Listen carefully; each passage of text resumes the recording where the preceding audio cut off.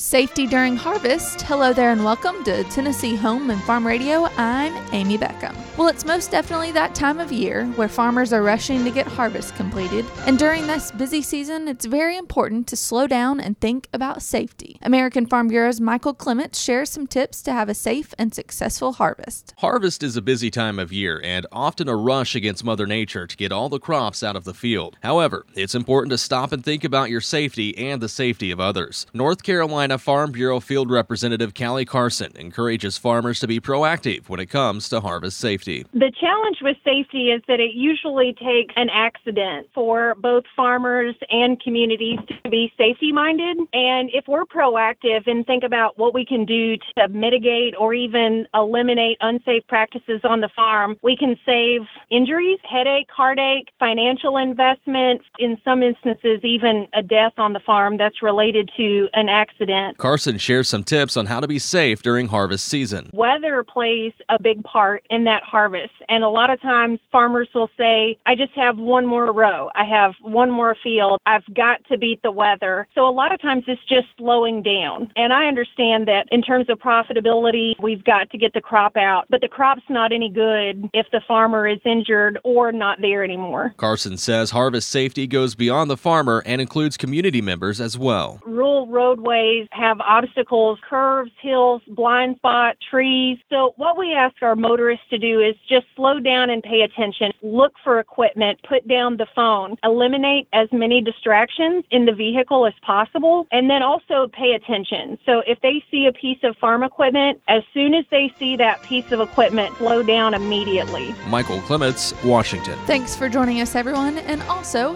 happy Halloween. For Tennessee Home and Farm Radio, I'm Amy Beckham.